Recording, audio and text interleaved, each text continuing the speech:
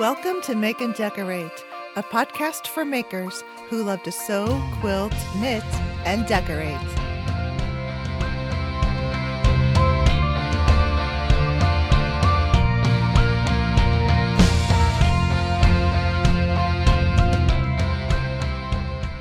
Hello, everyone. I'm Stephanie, your host. Welcome back. I apologize for missing an episode week. It was not intended, but I ran out of time because my day job has now become day jobs, plural. The more recent freelance job is temporary through the rest of the year and into early next year. But I am back on track, and I think you will absolutely love this episode. Sara Lawson from So Sweetness is a returning guest on this episode. I first chatted with Sara on episode 7. If you want to hear how Sara started her business, So Sweetness, I have a link to episode 7 in the show notes. In this episode, we pick up where we left off, and Sara talks about the growth of her business, her bag patterns with tutorial videos, her online shop that has everything you need to make beautiful bags, including her patterns, cork fabric, zippers, and acrylic templates, to name a few. Before we dive in to the wonderful world of bag making, I want to send a huge thank you to Sara for taking the time to share her story and her passion for designing bag patterns that anyone at any experience level can sew. I have a returning guest today, Sara Lawson with So Sweetness. Sara Lawson is a bag designer with an online shop full of bag notions, cork fabric, acrylic templates, and more. Her YouTube channel, So Sweetness, has tutorial videos and videos from her live show, Social Sunday, where she shares updates about her pattern designs, product reviews. She does book reviews, and she shows cool new fabrics that she purchases. So welcome back, Sara. It's so nice to have you here today. Thanks for having me again. I'm really excited to join you today. Oh, thanks. I am too. We got to catch up. It's been a few years since we last chatted on the podcast. And just for the listeners, we're recording this in late May, and then the episode will publish in season 6 in mid-fall. All right. So let's catch up from our last chat, which was when Minikins 2 was just released. And I checked, and it was episode 7. It was only my 7th episode of the podcast, and I'm well over 100. Wow! So yeah, it's really cool. If the listeners want to hear our first chat, then you can So Sweetness origin story, you can check out episode 7. So since then, a lot has happened. You've moved locations, and you've grown. You've added some staff, and I know your family's involved with the business. So why don't you talk about just that growth from that point of, whenever it was, 2019, 2018? Yeah. So we used to sell product basically out of our basement. So it was, thinking back on it, it was kind of crazy almost because everything's in the house. The filming, the shipping, and it's like mentally you almost can't ever get away from it, So we formerly lived in actual Chicago, and we moved to the suburbs.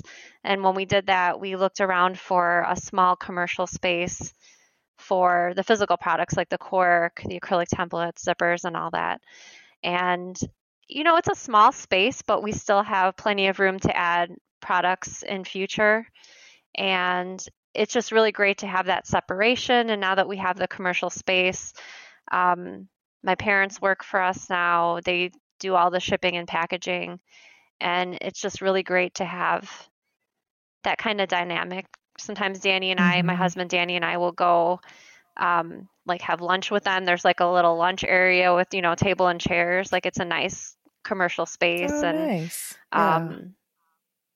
Yeah, it's just been a really great experience. And close to home? Yeah, it's about 15 minutes away from the house. Oh, and that's it's nice. From my son's high school. It's about maybe 5 minutes away. It's really close. Yeah. Oh, see, that's very nice too, because it just improves quality of Hmm. life when your work doesn't take you on long commutes Right. and takes that out of your day. And then you can spend more of that time with your family. And I cannot believe you just said your son's in high school. Actually, my daughter's graduating 8th grade, so they'll both be in high school. So it's crazy. Oh my gosh. Oh, wow. It just happens too fast because I see my niece will be starting high school next year, and it's crazy. It's just, I can't even believe it, how fast it goes. So, yeah, that's great. Your family is, I mean, it's a true family business. And I think it's great that you have that offsite, like you said, for the kind of like your warehouse. And like operations for your business. And then you have a nice studio that you film out of, and that's from your home, right? Yeah, it was formerly a dining room before we bought the house, and we just converted it to filming and sewing, and so we have all the cameras, all the lights, everything set up, and it's nice because in our old house, a lot of times because we had such a small space, we had to move things around, like take things down, put things back up, and that takes a lot of time, especially with the camera and the lighting. It really takes a lot of time. Even now, when it's in a stationary spot, we still have to spend time before filming, just making sure the lighting, because the lighting changes depending on the time of day, Time of year, if the sun's still out. Yeah, and so even just testing sound, things change and we have to test it every time. And just having the luxury of being able to just leave it in place and not having to move things around has been amazing. Yeah. Oh, yeah. I definitely can see a difference with your studio, and that you definitely have more room. And it seems like it's a lot easier when you switch your, your down camera to the facing, and it's easy for Danny just to come right around and join you sometimes. So yeah, it looks good. And your background, of course, has always been beautiful. You've always had a nice, those tall bookcases with all of your bags and fabrics and stuff. And then, is Michelle, I should have asked you this before, is Michelle and Bronwyn still kind of on board? Oh, good. Really good. Yeah. I talked with Michelle on the podcast. It was great. She was so nice and excited. I think it's nice for you to have people who are so excited to be working with you in your business. That adds to your energy. Yeah, I totally agree. Yeah, they both are very excited about sewing, making bags, and they're constantly turning out projects. So yeah. Yeah. Very nice. So, okay. Then the pandemic, I just kind of, I think your business model was perfect for the pandemic because you were already doing live shows and you were already selling online. But I'm sure it still affected you in some ways.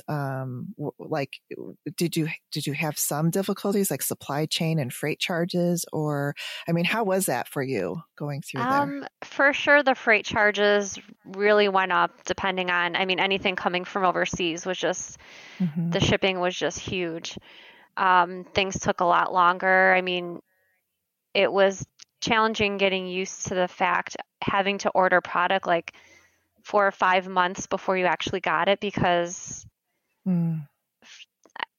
I guess any small business, it's just really hard to predict in the future, how much you'll need 5 months in the future, and will things be sold out before then that you already have. That was really challenging to manage. I think that was one of the more difficult aspects, the long shipping times. Yeah. And that I think affected everyone. For me with the interior design, there was a shortage of the wood. And this was just, in 2020, last year. It was crazy. It's just gone through all these things, and freight still is just outrageous. And we still, this is crazy. We still have this poor client waiting for this dining table top because the company messed it up the first time, and they're taking a year. Oh my gosh. Oh gosh. It's been such a nightmare. Fortunately, that's one of the rare instances. And I think in the last 9 months, we've sort of gotten over that hump of that whole crazy, supply change shortage stuff. So hopefully we're getting back on the track of normal. I just hope that, freight gets a little better. I think it also put me in a different perspective because as a pattern designer, like nobody can disrupt my patterns coming out. Do you know what I mean? Like the physical Right. goods, Yeah. like there's always something that can happen, but like I have full True. control over my ability to sell, like if I'm coming out with new patterns, if that makes sense, or videos. It Yeah. does. Yeah. Yeah. Which is nice. I mean, it's nice to have that, kind of diverse portfolio Right. in your business so that you're not just relying upon product to keep your business going. So yeah, it's a great, I think you have a great business setup. And your husband, Dan, okay, so he helps a lot with the technology, I know. And I think that his help, and you can correct me if I'm wrong, but I think that he has helped So Sweetness be like at the forefront of your pattern design in offering like those AO files and SVG files, projector files, as well as filming your step-by-step tutorials. Was that like... Well, I have to give the credit for the SVG files, the AO files, and the projector files. Michelle Graham does those. She does an amazing job, and she thoroughly. She does those? Yeah, so she has everything's tested. So for the SVG files, she has a Cricut Maker, and obviously the SVG files can be used in other electric cutting machines besides Cricut, but she tests it on that, and she also tests it on the computer side, at least for like, say, for instance, Brother. She tests to make sure that the files come up in the program. She also has a projector, so she tests the projector files. And I think the nice part about her having all this technology in her own home is she knows how to sort of optimize the files so that they're in the best shape for the user to be using, since she uses them herself. Yeah.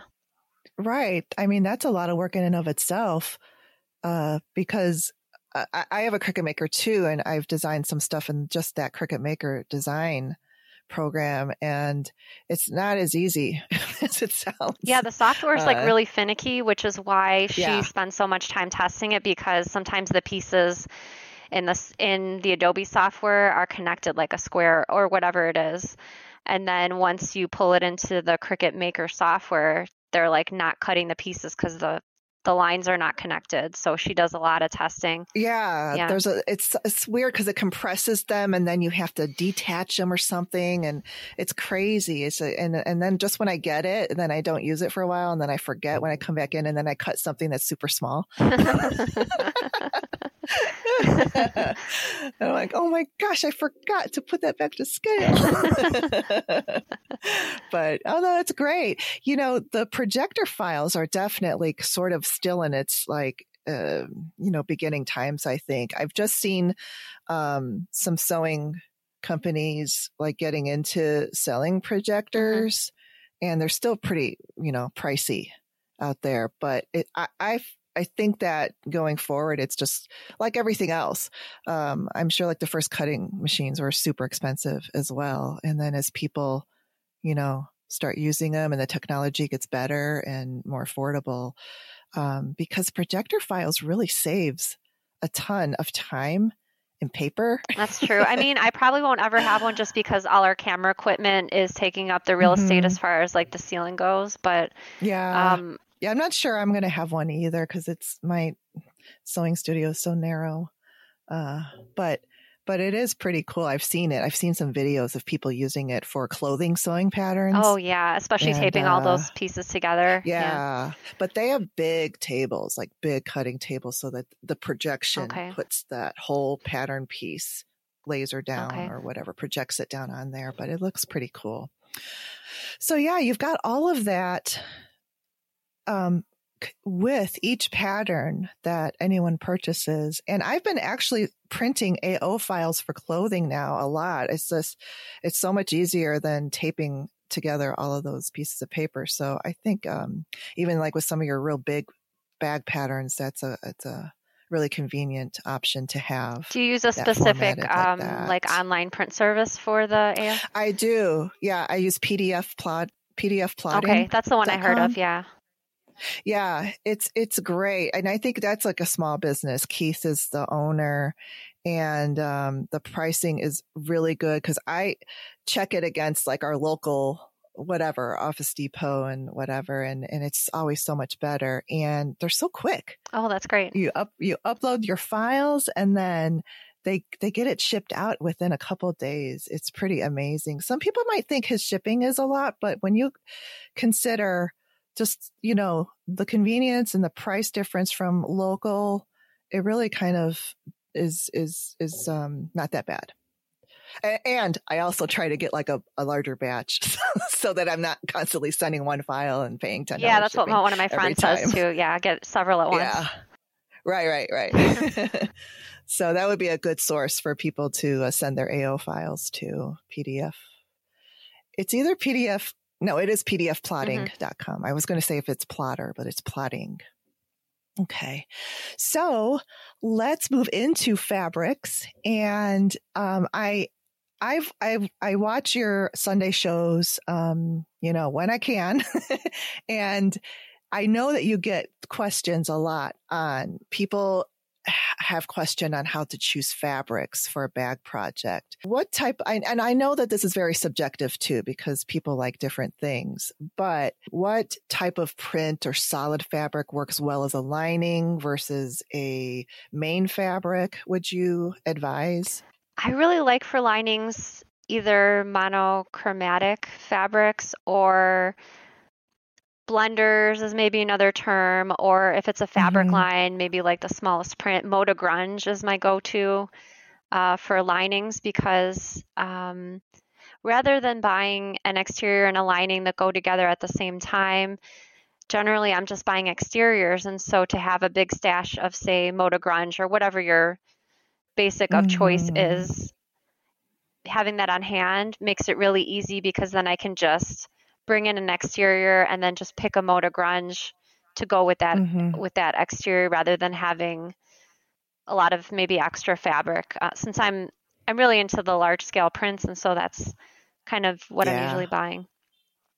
Yeah, I think the large scale prints look really great as the main fabric on the bags, especially when you have it designed where it's a big bag and then you have your straps that just kind of frame this big area. And a lot of times toolless fabrics fit perfectly right in that sweet spot.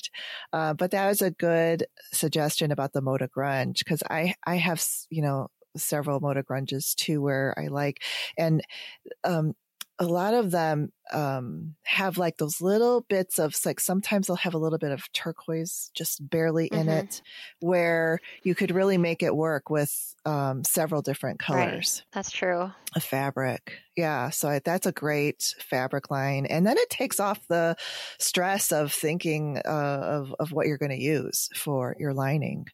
And then just focus on whatever statement fabric that you like for the main one. Yeah, my exterior fabrics, I have a really hard time choosing fabrics for the exterior, like a really hard time, almost to the point that I don't necessarily enjoy choosing fabrics for a project because it's really hard. And sometimes I can't tell if I've chosen right or wrong until the project's finished. And there's definitely times where I look at a bag and I'm like, yeah, I made the wrong choice here. But, it's just... It's true. Yeah, it's hard to tell. It's sometimes hard because it is a 3D thing when you're done making it, and it definitely looks different than when it's a flat fabric on your table, for sure. I mean, it's like that interior design too. That's why we really have to be able, as designers, to try to visualize, but we don't always get it right either because sometimes like for drapery panels, the scale is better if it's bigger than smaller. And sometimes when you see a print or whatever that you think is going to look good up there, and then it gets up there and you can barely see the pattern. Oh, no.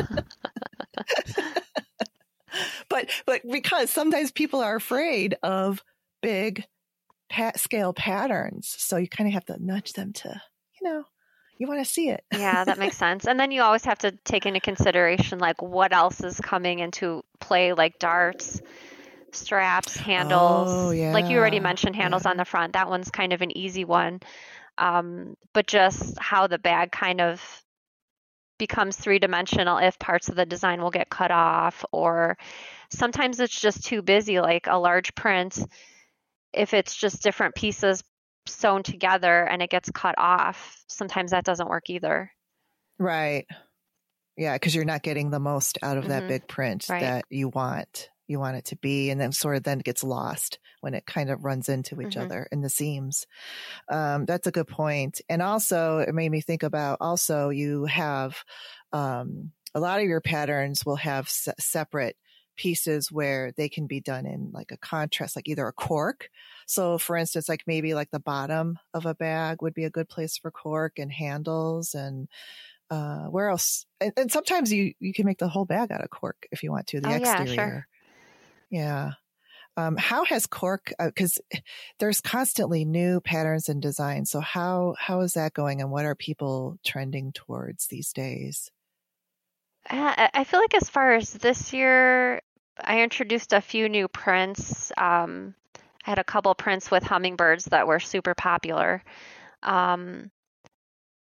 There's always new prints coming through, but I tried to recently focus on some new solid colors. Like I looked at my Tula stash and I looked at the cork and I said, well, what colors could I add that might be beneficial? So I added a new like creamy, lighter green, and then sort of a purplish color that I thought looked nice with her recent Everglow fabric with the hippos, the pinker print. So I'm just trying to look for gaps in the cork. To be honest, cork doesn't always exactly match like a printed quilting cotton fabric. And if that's the case, I usually try to reach for a neutral color like the natural or charcoal, black. Because it doesn't always happen that it's an exact match. And if it's not a close enough match, sometimes it's really glaringly obvious and it doesn't look good together. And so like a neutral is always. Yeah, when you try to match something exactly, it can look like an eyesore, and because you try and then it's not, and then it's better to have something that contrasts, and then it actually helps to pop the fabric off of the cork as like a background or base fabric. And I did take a look on your website, and I could recognize some cork that you still carry that you've been carrying all along, like that rose gold. Oh, right. And the natural with the metallics. There's that kind of like that denim-y blue cork. Jeans blue. Yeah, that's one of our most popular colors. Yeah. I could see how that could be really popular. So those kind of are like the mainstays. But then I also do see these really cool prints, which are interesting. That's why I'm wondering, like, what do people gravitate towards when you have your prints introduced? The Rose Garden is super popular as far as the prints. The hummingbird ones, which I already mentioned, and I have an elephant print, which is also super popular. Oh, I love elephants. Yeah, I do. I don't know if you've seen it, but there was a new elephant documentary out. I think it was like 4 episodes, and it was just, I just you love animals too, so we have this in common. But I never even I just thought there was like the savanna elephants and the Asian ones, but there's like 4 types. Oh no, I didn't know that. I think I did come across that documentary. With anything regarding animals, I'm always afraid to watch it because if something bad happens, I'm really empathetic, and it just really like. Me too. This one is good. Now, there's a brand new one that came out on chimpanzees, and I had to turn it off because they are mean, and I just couldn't take it. Could not take the poor chimpanzee that, wasn't doing anything bad except for being a male. And they fight to be the boss. And oh my gosh, I was like, no, I cannot see this. But yeah, I understand what you're saying.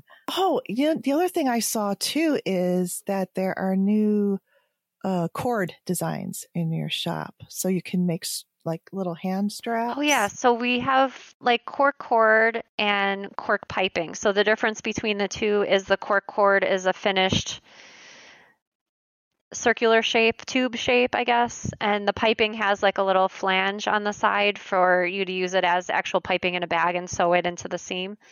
But yeah, like what you mentioned with the cork cord, a lot of people are using it to make like a wristlet strap for a clutch or a small bag. Um, or I guess something to hold keys so you can have it on your wrist, something of that nature. Yeah. And it looks really nice. I just, I think um, the bag making supplies in the bag, like the home bag maker industry, I think has just kind of expanded so much, and there's so much more nicer options that when you make your bags, they look like very Professional, yeah. impressive, professional. Yeah, like designer. I saw that cord. I was like, oh my gosh, that is so awesome. And I love that you have the piping too, because we do a lot of leather piping around pillows and stuff like that. And it just makes that really cool edging around a bag or a pillow or whatever. And your viewers and buyers can order that to make pillows too. So yeah, that's a good point. piping is really multi-use. You can use it anywhere where you can put a seam. A seam so those are good products. That's really nice. All right. Now, this is the other thing that trips people up are stabilizers. And I feel like you kind of have simplified it to a science. And even though there are like a bajillion types of stabilizers out there, I have kind of stayed true to just what you use of like, the woven stabilizer for linings and the foam. And it doesn't have to really go any further than that kind of, I mean, those are like the two main ones, unless you want to get into like the hard one that you use at the bottom of the bags, right? So go ahead and talk about the stabilizers and what you recommend. Yeah, sure. For the linings, I pretty much all the time use Pellon Shape Flex, also known as SF101, and that just fuses to the fabric. You mentioned the foam interfacing already, and there's several options out there. Pellon makes one called Flex Foam. Bozel makes one called Interform, and both of those have either sew-in, single-sided fusible, and double-sided fusible. I usually use by Annie Soft and Stable, which is a sew-in foam. I just like everyone has their own preferences, but for me, I just like using the sew-in foam. I like how it looks in the finished bag. And I've been using it for a long time, and it just makes the bags have some really nice structure. And besides those two, depending on what kind of look or feel that I'm going for in a finished bag, I might on occasion add other things such as fusible fleece, either Pellon Peltex, which is an ultra firm interfacing. In the last couple years, I've been using the Decoville interfacings also. Decoville has Decoville Heavy, which it's not exactly the same as Pellon Peltex, but it's a firm interfacing. It's fusible. The packaging says it gives like a leather-like feel to the projects. And then Decoville Light is, I guess, fairly close to Pellon Decker Bond, which is number 809, maybe a little bit more substantial. But there's a lot of options, and I tried to kind of sprinkle in the different interfacing options in my patterns. For example, they won't all be just Pellon Shape Flex and foam interfacing, but once in a while I'll throw in like, say for the bottom of the bag, like you mentioned, like a strip of either Pellon Peltex or the Decoville Heavy. I don't think I've ever, or at least in recent years, made a bag entirely in like Peltex or Decoville Heavy, but it's good to have a small piece like in the bottom of the bag or an area that you need to be stiff just for how the finished bag looks. I guess it depends. Everything depends on the look of the finished bag and what areas I need to either beef up or like kind of make a little bit less structured. Yeah, like in Minikins 4, I had a small bag called the Partridge bag, and that bag I actually made entirely in fleece. just because I wanted to, like I mentioned, like I just want to give customers the experience of trying different interfacings. And so by sprinkling Mm-hmm. in the different types of projects, I think it is sort of a confidence builder, like, oh, I've used that one before in this project, or Mm-hmm. I've used the Decoville Heavy in a few projects, or if they haven't used it before, it gives them a chance to try it out for the first time and see what they think about it.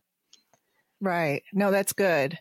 And I think it helps that you've had followers buying your patterns for years, and some of them started without knowing how to sew at all to now they are almost like pros. So their skills have expanded, and you give them that skill builder, like you just said, which is great to help them keep, growing their skills. And your patterns have also grown in that way too.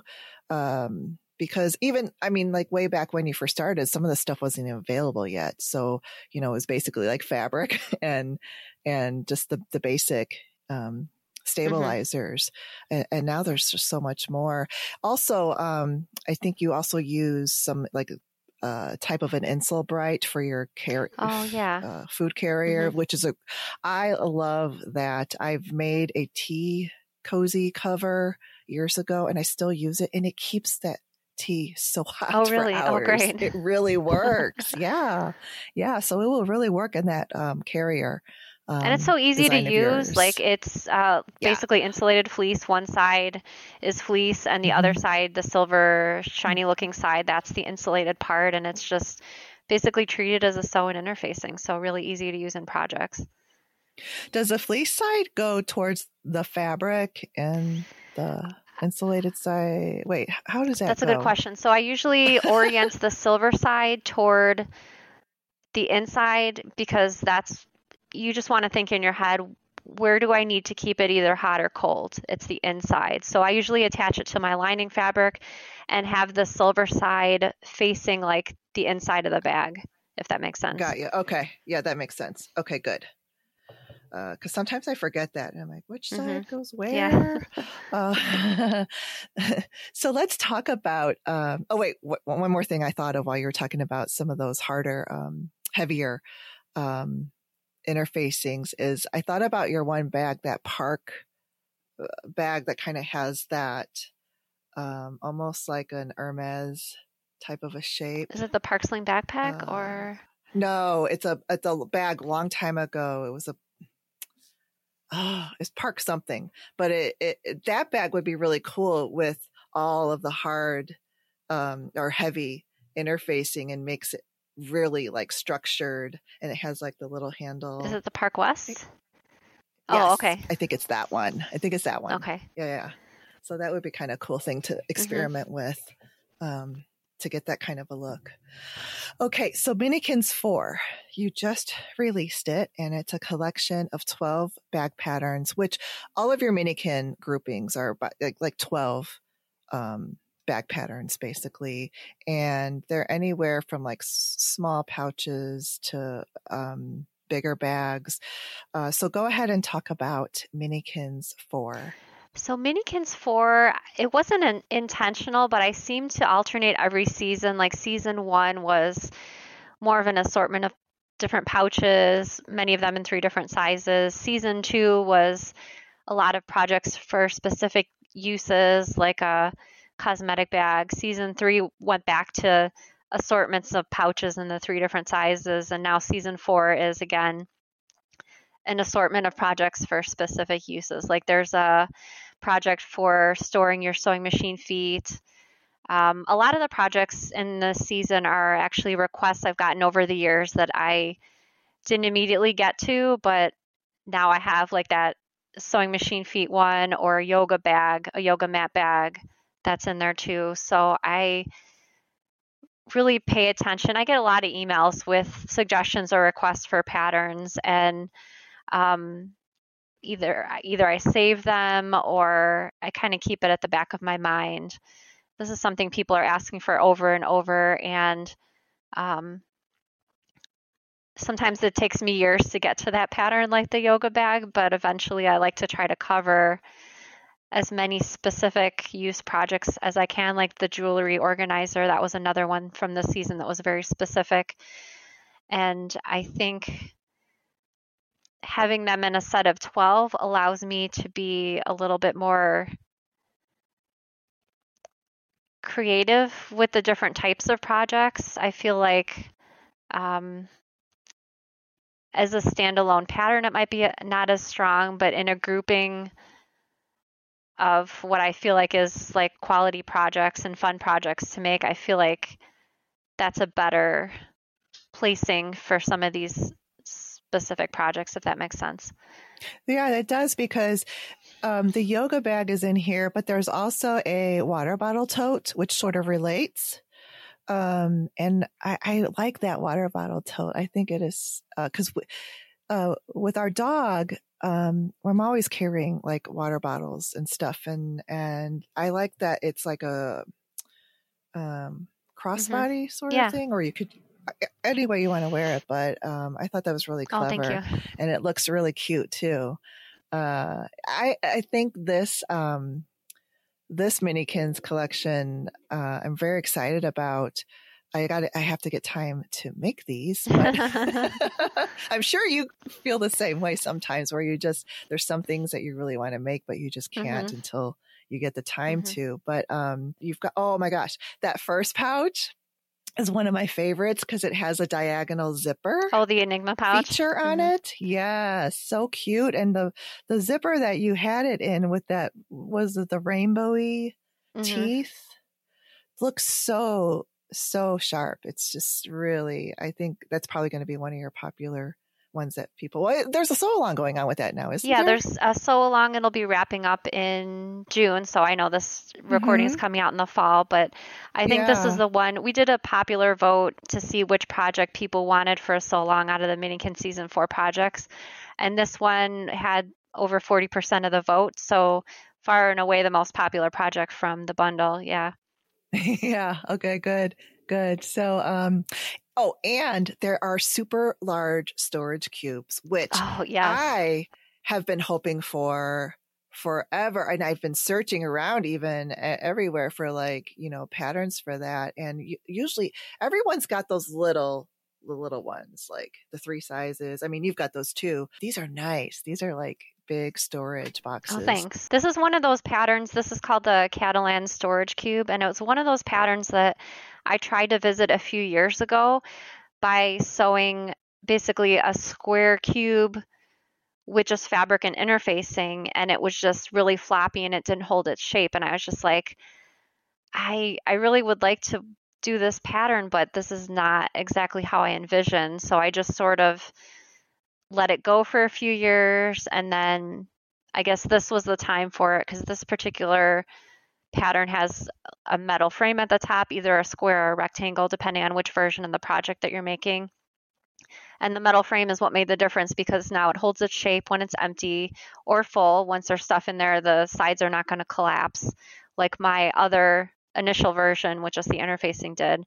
And it fits on, I have Billy bookcases from IKEA in my sewing room, and the cubes fit on the Billy bookcase, and they fit in other storage cube type of situations as well. So I think just a general, I've seen people store zippers in their sewing room, if they have zipper by the yard, storing them inside, dog toys, if there's a nursery, keeping like the baby toys in the cubes. So there's, I guess, unlimited uses for that type of project. There's so many uses for that. And I love that one. What are some of the other ones that I am missing here from that collection? Storage cubes, yoga, water bottle. There's a sewing machine cover. And for that particular project, I've done this with a pattern before, where you plug in the measurements of your item, and I walk you through in the instructions how to cut out your pieces. So basically you could cover anything. You could cover a kitchen mixer. I had someone making it for like a barbecue cover, like their grill in the backyard. Toaster. My friend made one to cover her toaster. So like the cover can be made for anything, because you're just plugging your measurements in. So Yeah, that must be great when you have people that make your patterns and then they like adapt it to be, that's crazy. A grill cover. Right, I know. It's like so much of a bigger scale. Yes. But it's a really good thing. It's a very good, useful thing that you need. Or like, some people have industrial sewing machines, and obviously those are so much bigger than the Mm-hmm. home sewing machines, and just having that feature in the pattern, well, they can make the sewing machine cover now for whatever kind of machine or whatever device they have that needs a cover. Oh, that's great. I didn't know that it was designed to be like that. That's really good. All right. Is there anything else you want to say about Minikins 4? The video tutorials come with it. Yeah, the videos come with them, and I make the whole projects on the videos from start to finish. So like even cutting out taping the paper pieces together, because I don't want to assume that someone's either made a lot of bags before or maybe they haven't made any of my patterns before. So I want them to understand all the parts, and I don't want to assume any information is known. Like I'll attach the interfacing. I won't attach the interfacing to all the pieces in the video, but I at least, for each type of interfacing used in that project, I at least demonstrate, one time in the video how I like to attach the interfacing. And we don't speed up any parts of the videos, just because sometimes when I'm sewing, people find little hidden nuggets of information that they maybe wouldn't have seen if I sped through. Like, oh, when Sara sews through the curve, she's using her fingers to kind of smooth things out. I've learned over the years to mention those things verbally, but sometimes I do things that I just don't, like, it doesn't register in my mind that I'm doing anything special, and I just kind of do them. Right. But having them in the video without the fast forwarding, people can see exactly how I handle like every situation. Yeah, I definitely enjoy that with your videos. And I feel like the sped up ones anyway are a bit more like less tutorial-ish and just more like, yeah, could be kind of watch me make this bag. Mm-hmm. I get that too. Yeah. So I do enjoy, I appreciate that with your sewing, and you always have a nice clear view of what you're doing and what you're sewing. And I told you this in the last episode, I remember, but I like when you remind us to, from the big stitch, turn back down to your 2.5, because I always would forget that. Sometimes I wonder, I'm like, I don't know, like I mentioned this like 10 times already, like, is it getting repetitive? But then I realize, like, sometimes you could just get caught up in sewing the project and you're not thinking about things like changing the stitch length. And yeah, so I always try to mention those things in the video. It helps me also to remember, like, hey, now it's time to lengthen the stitch length because we're top stitching. So saying it verbally also is a good reminder for myself. I know, it's just those little things that, like you said, because when you are in the mode and you're just sewing along, it's so easy to forget to change your stitch length, at least for me, definitely, for sure. So I love that reminder. So your tutorial videos are great. So it's a collection of 12 bag patterns. You have the tutorial videos with it, all of the different type of print options, and the PDF pattern, of course, which can be printed out if they want to. I still print out your patterns. I'm Gen X, so I know some people love to just stare at their iPad, but then my iPad constantly has to be, well, first of all, I have to have your video on the iPad, so I can't like look at the pattern on there and have the video up. So that's one of the reasons. A lot of people have like really creative storage solutions for when they print out the pattern. Like they make the 3 holes and put it in a binder, or they have like a clear sleeve around it. Like there's a lot of really nice ways to store it. Mm-hmm. And also it's good to take notes on, yes, for things that you think of or would like to change if you make it in future, or if you make modifications, then you have sort of a permanent record of like what kind of modifications, what you needed to change and all that. Mm-hmm. Yeah. And I've even made some notes too when some of the bags have a really just tricky way to wear the zipper part and the lining or whatever design that bag is. I'm thinking of more like a box type of a a pouch or something. So I'll remind myself that you have to stitch like all the way to this part, Oh, so there's not a mm-hmm. gap. I get it. Yeah. So yeah, that's great. Okay, so Minikins 4, and I think that, that's a lot of yeah, I work think that too might be that the you last did. set. I don't want to say, never, but like I feel like that's probably Yeah.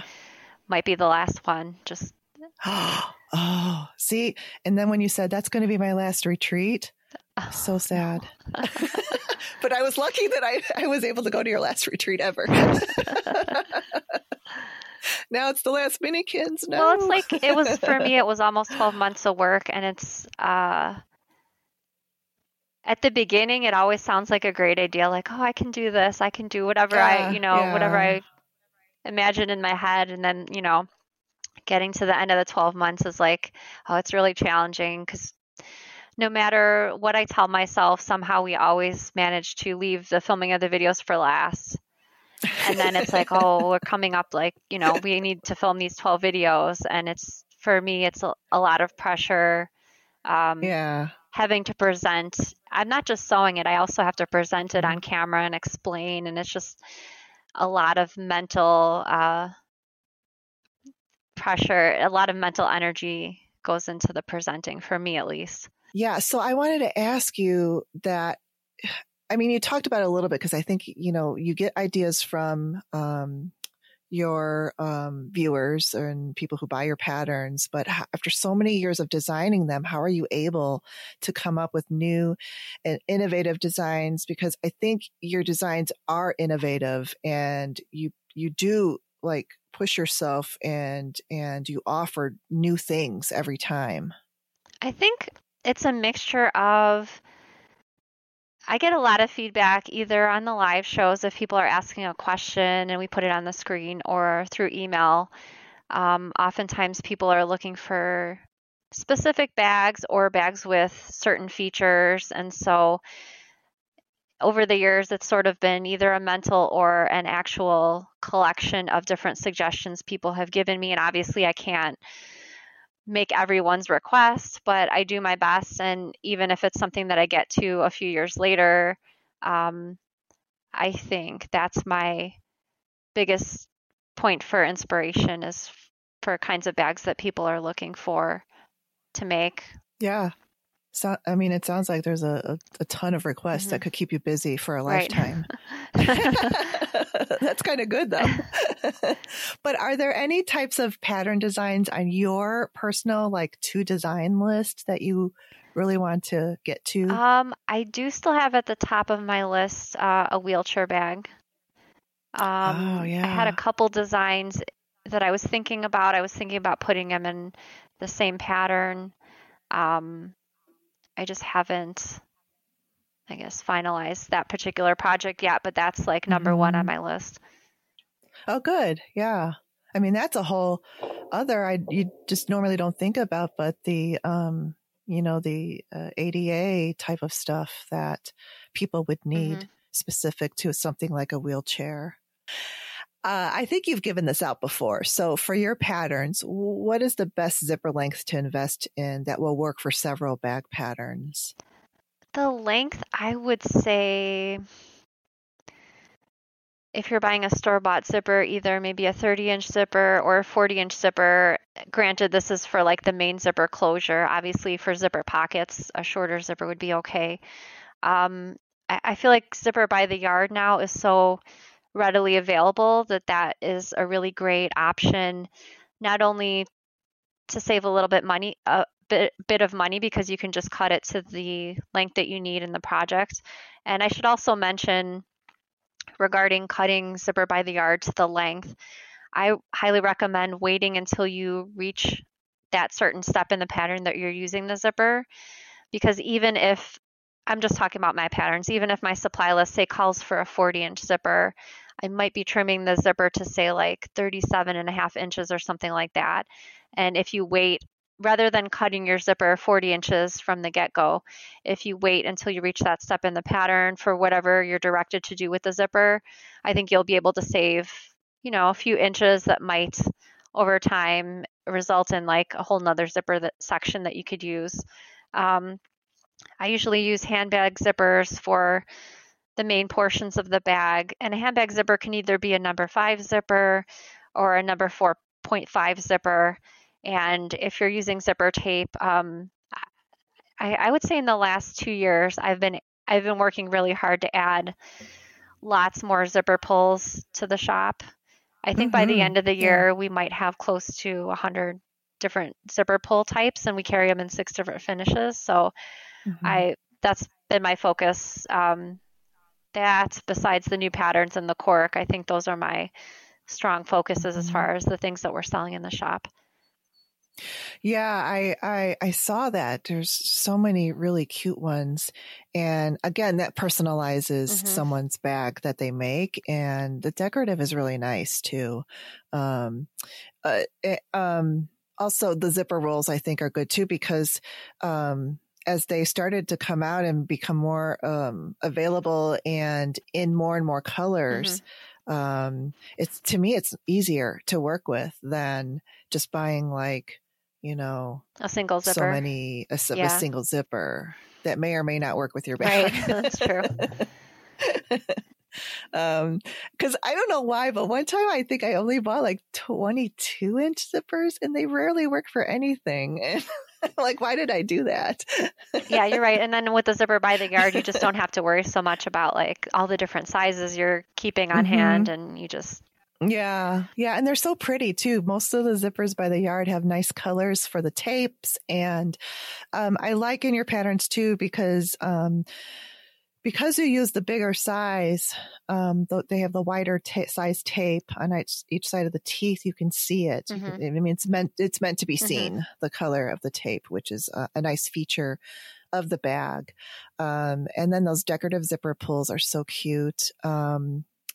I'm sure like what that whatever the rainbow or oil slick or that is that finish like one of your most popular I would say finishes. the rainbow or the silver are top two. Okay. Gunmetal is really Yeah. close behind. And then we recently added antique brass finish, and Oh, that's good. popular as well. We also carry rose gold Yeah. and light gold, but I would say those are um, the lower end as far as like popularity. Right. Yeah, because they tend to be specific. They work only with specific colors, I Yeah, think. especially the rose gold, Uh, like it. Yeah. yeah. Hmm. So yeah, I do. I've used the gunmetal before. That's a really nice one, and definitely the rainbow. But the antique brass is, I mean, interior design. That's been like the hot Oh, finish really? for the past couple of Hmm. years. Yeah, in drapery hardware and kitchen Hmm. hardware. Yeah, antique. Well, bronze or really antique brass right now is Okay. the big thing because it's a little bit more has a little bit more goldish color to Hmm. it, but it's still toned down. So yeah, it's really nice. And those, I'm old enough to have vintage Coach bags, and they have those Oh, bronzy really? hardware. Yes, yes, and I think that they look so rich. So I'm glad that you've got that coming in. Okay, your live Sunday shows, they've pretty much sort of stayed the same, but then they've also changed. I mean, you've always talked about, what's coming up with your patterns and stuff like that. And then you show things that you buy that aren't sponsored or given to you, of notions that you review and talk about, and Hmm. books and fabrics. So, talk about that. And you don't do it. Do you do it every Hmm. Sunday or okay, you do it every We do it Sunday. every Sunday, and sort of it's like a rotating theme. So, um, what I call my main show is like, the notion of the week, book review. I'll usually demonstrate something. I'll talk about new fabrics that I've purchased. And then the next Sunday will be a show where Danny, my husband Danny, will be on the show with me. We kind of chit chat about things that are going on. I answer a lot of questions. And so we rotate. Every other Sunday is either Danny's on the show with me or the review show with like the notion and all that. 2 years ago, we started implementing summer break from the live shows. So we'll take Mm-hmm. about 2.5 months off just to regroup. Usually I spend time working on new patterns during that time. Mm-hmm. Obviously, my kids are off school, so we try to do things as a family. Um, Yeah. And I think the summer break's been really helpful because for the rest of the year, we don't generally take Sundays off. Like we still have shows on holidays if the holiday falls on Mhm. a Sunday and things like that. So I think the having the summer break is helpful just to regroup and sort of refresh. Oh yeah, absolutely. I totally can relate to that because I need that break too, just from my podcast. It just, I can feel it. I can feel it coming when it's like towards the last two episodes of the season. And I'm just like, oh, thank goodness. Hmm. There's only, because it just catches up with you, all that, work and wear and tear on your mind, your mental, all of that. So you need a Yeah, break. we love doing the shows, but we've been doing them for now it's going to be over 6 years. And so Yeah. with having that schedule where we just are not willing to miss a Sunday, we just need a short break during the year. Sure. Yeah. And I think it's a good time of year to take the break too, because probably everyone, I mean, summer is like a really busy because their kids are home from school and vacations and Hmm. everything. So I think it's a good time of the year to not have your Sunday Hmm. shows for that 2.5 months, which is really good. Um, okay. So, let's just conclude this now. We've talked about so much and I really appreciate you coming on. Um, there's just a couple other things of what advice would you have for beginner bag makers? Because I have seen, I mean, your subscription numbers keep climbing and climbing and climbing. So I know that you're getting new bag makers all the time. What would you say? Well, if they're looking for a specific project, I always recommend the Baker Street bag. It's one of my free patterns, and it also has a free video to go along with it. Um, I touch on things like using a zipper. Sometimes people haven't worked with zippers before.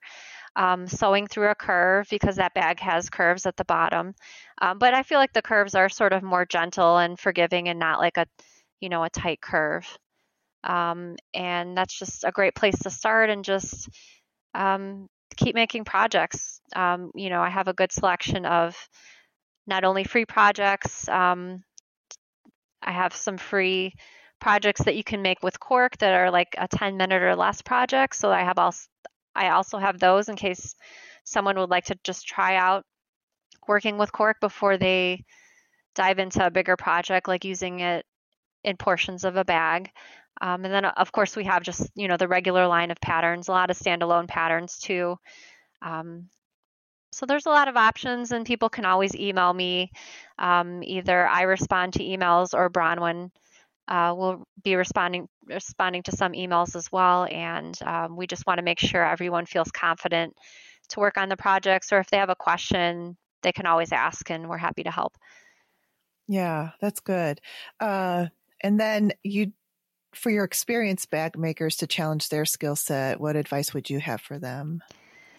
Keep making bags, I guess. Yeah, keep making bags. I have a few projects.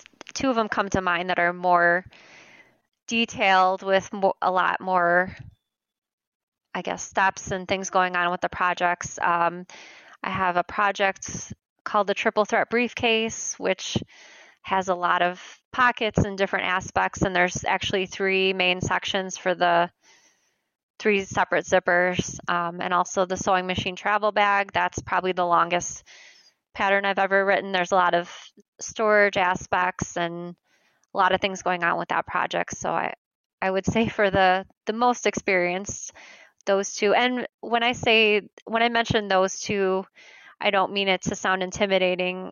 We have videos for those two projects as well, and I feel like the videos make pretty much any of the patterns accessible to any skill level, which is why I've always kind of shied away from saying like, oh, this pattern is an intermediate or this is advanced. I don't want people to not want to try a project just because they feel like it might be a little bit Above above their, their skill yeah. level, because I think the video really makes it possible. I always tell people just work a section at a time. My sections are generally 10 steps, give or take, depending on what we're making in that particular section. Just sew a section, Mhm. stop for the day, and then you can come back to it next time, sew another section. That's all you have to do, just Mhm. a section at a time. And before you know it, you'll just have a finished project. Yeah, I think that's good advice. And not necessarily like, because there could be some, I guess you could say advanced where they're comfortable making bags. But maybe they haven't even like gotten out of their box of comfort. So maybe try something that has a different, like you said, stabilizer type or multiple zipper pockets and stuff. And also, you mentioned like the one, I think the sewing machine bag is the longest one. And that can be intimidating too, of that. It almost seems like there's endless steps. Yeah, and you're never gonna I get totally done get with that. it. I feel that because when we're filming the videos, like when we got to that one, I was like, oh my God, I think that was like a 2 or 3 day filming process. And like, we never spend that many days filming, but I could tell at the beginning, like, wow, this is just going to take forever. But like, you know what? You get to the end eventually and yeah. And then you look at what you made I know. and you're like, wow, this is And then when you go somewhere with the bag, then everyone's like, where did you buy that? And you're like, well, I made it myself. Yeah. Right. Yeah, for sure. That I think that applies to me definitely, because sometimes, and then if you really like get your head into like seeing other people just whipping out these bags, you can't really, because those might be like simpler bags to make and quicker or whatever, but you don't have to make a bag in a day. There's a lot of things that are like in a day, quilt in a day, bag in a day, design a room in a day. Right. Those aren't necessarily the best.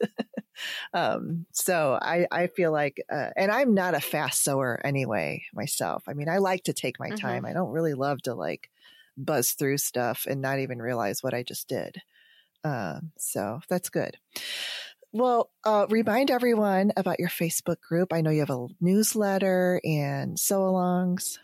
Yeah, the Facebook group is really great because it's a closed group, meaning you have to apply to be approved to the group. And the nice thing about the closed group is people sometimes like to share photos of their makes and not have like their whole, Facebook page, like looking at all their sewing photos. And so people either post their finished photos or if they have a specific question. I feel like the group is a great place to get feedback from everyone, especially if people are looking for new sewing machines or if they're working on a project and they're getting a lot of skip stitches. It's a really great place to kind of get some extra support on different things that you might need help with or that you're struggling on. Yeah, it is a really good place to find support like that, and everyone is very supportive when anyone posts a picture of their bag or even that has questions. It's a really good resource for all that, and also the closed group too makes you feel more comfortable and that you're in there with not that you know people, but you're like in a community of friends. Yeah, I agree with that. Well, great. So I will put links to everything, your website, shop, and everything in the show notes. And thank you so much. I really appreciate you coming back on. We had a lot of new stuff to talk about, and it was good to catch up with you. Yeah, thanks a lot, Stephanie. If you love the Make and Decorate with Stephanie podcast, check out my Patreon page at patreon.com/makeanddecorate. You'll get a bonus episode every month, even during the months that the show is on hiatus. Thanks for listening, and I will chat with you next time. Bye-bye.